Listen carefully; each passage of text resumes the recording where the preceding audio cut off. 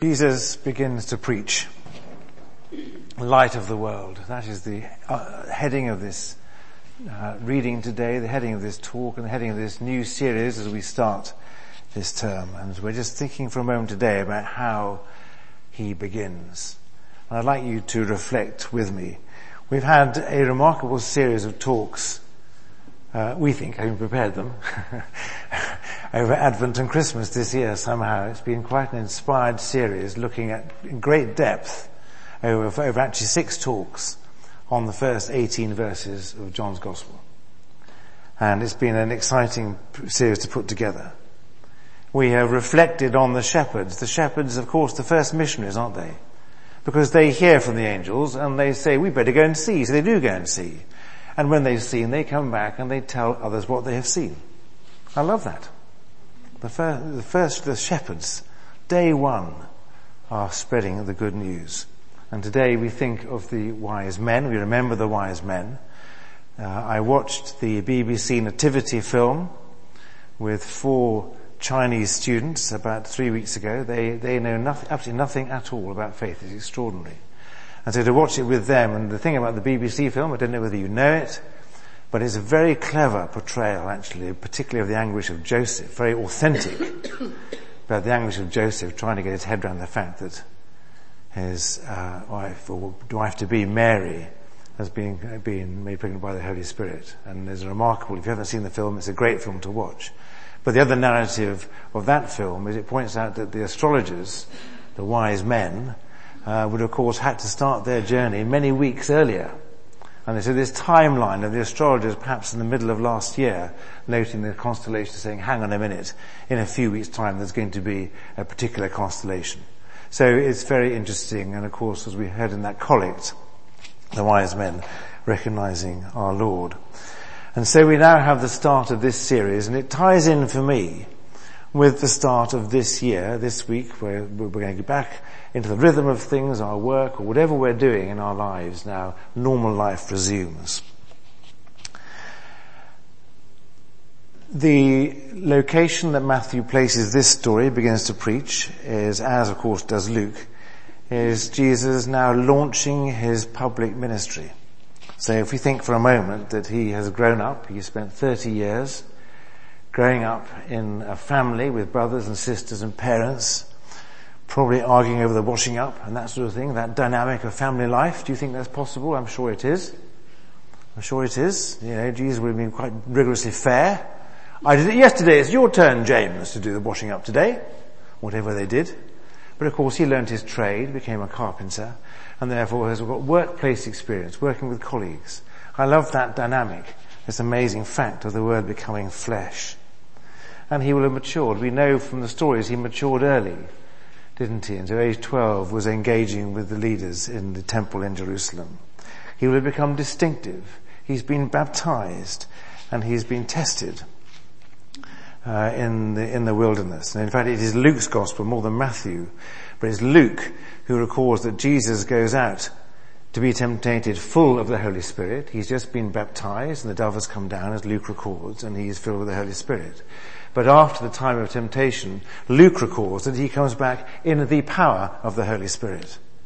Quite interesting to empower his work. So here we have him now starting to preach in his hometown, and he arrives here.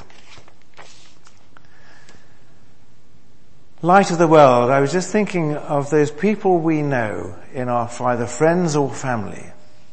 And you will know people like this. There are certain people we know, I like to imagine this, that when they come into a room, the room lights up. Do you know people like that? They're good fun to be around. And it depends on your mood. Maybe we all do it, I don't know. But there are certain people I know who I like them coming into a room. I like being with them. Because when they're there, there's something about the room lighting up. And I imagine that is what happens here. Jesus starts to preach. He quotes Isaiah, and what struck me about that in the reading we heard, thank you, Dave, is that Isaiah is talking about the Galilee of the Gentiles. So here's Isaiah prophesying that this leader will be not just the Jewish people. You remember that in the early part of the New Testament, the Jews had some difficulty getting their head around the fact that the Holy Spirit was going to be manifest in the Gentiles too. But not Isaiah. He talks about the Galilee of the Gentiles. So this light is new. It's not just the Jews, it's worldwide. Jesus and Isaiah knew that. A worldwide mission. A light has dawned, and not just the light coming back on, not like a sort of power cut. You know when we used to have power cuts and you light a few candles and things, and then there'd be a ping, ping, and the lights come back on again, and you see things exactly as they were. I don't think this light dawning is like that. I think this is a brand new, different sort of light. Things will be different. And then he begins to preach. And it says simply these words, repent, for the kingdom of heaven is near. Very, very simple invitation, no conditions, no things to fulfill. Repent, for the kingdom is near. I was reminded over Christmas of the invitation that Peter gives at the end of that remarkable sermon on Pentecost, when he talks to the people the day the Holy Spirit comes, and he reminds them of the history, concluding with the fact that the person that they had crucified was indeed the Messiah. And when the people say, cut to the heart, what should we do, brothers? Peter doesn't say to them, watch your backs because they're coming to get you. The police are on their way. He doesn't say that. He simply says, repent and be baptized, every one of you, in the name of Jesus Christ, for the forgiveness of your sins, and you'll receive the Holy Spirit. Peter, same message, maturer now, and of course with Jesus now, not proclaiming it, but as the means of that forgiveness and as the means of being filled with the Holy Spirit. My final thought is to go right back again to this series, The Word Becomes Flesh. And we're talking about here a person. We've imagined the sort of person who comes and lights up a room. We've imagined Jesus growing up on earth. We know he did that.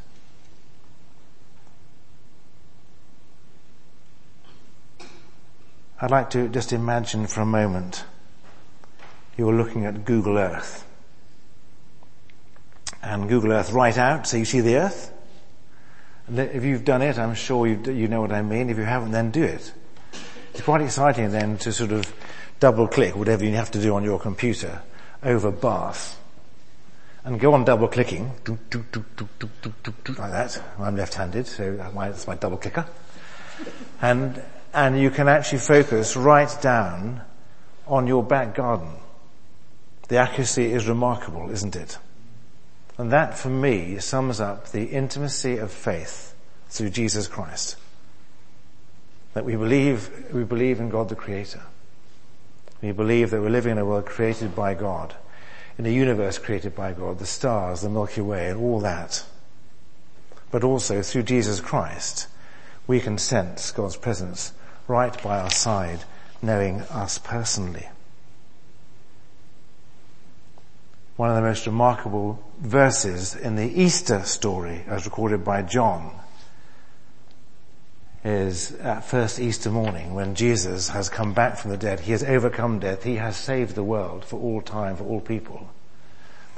And yet the first person he meets is Mary, who he calls by her first name. Extraordinary. Same thing. The Google Earth zooming in, Jesus was right there. Mary. And she says, teacher. And of course this message of Jesus Christ in this way is unique to Christianity. Jesus, the Son of God, begins preaching, lights up the room in a new light. Jesus, fully human, knows each of us intimately, and we can know him. No conditions. John records, to those who accepted him, to those who received him, Jesus gives a right to become children of God. So for me, today at the start of this year is back to basics. Remember our first love. Discover our first love. Those of you here who have yet to make that, make it.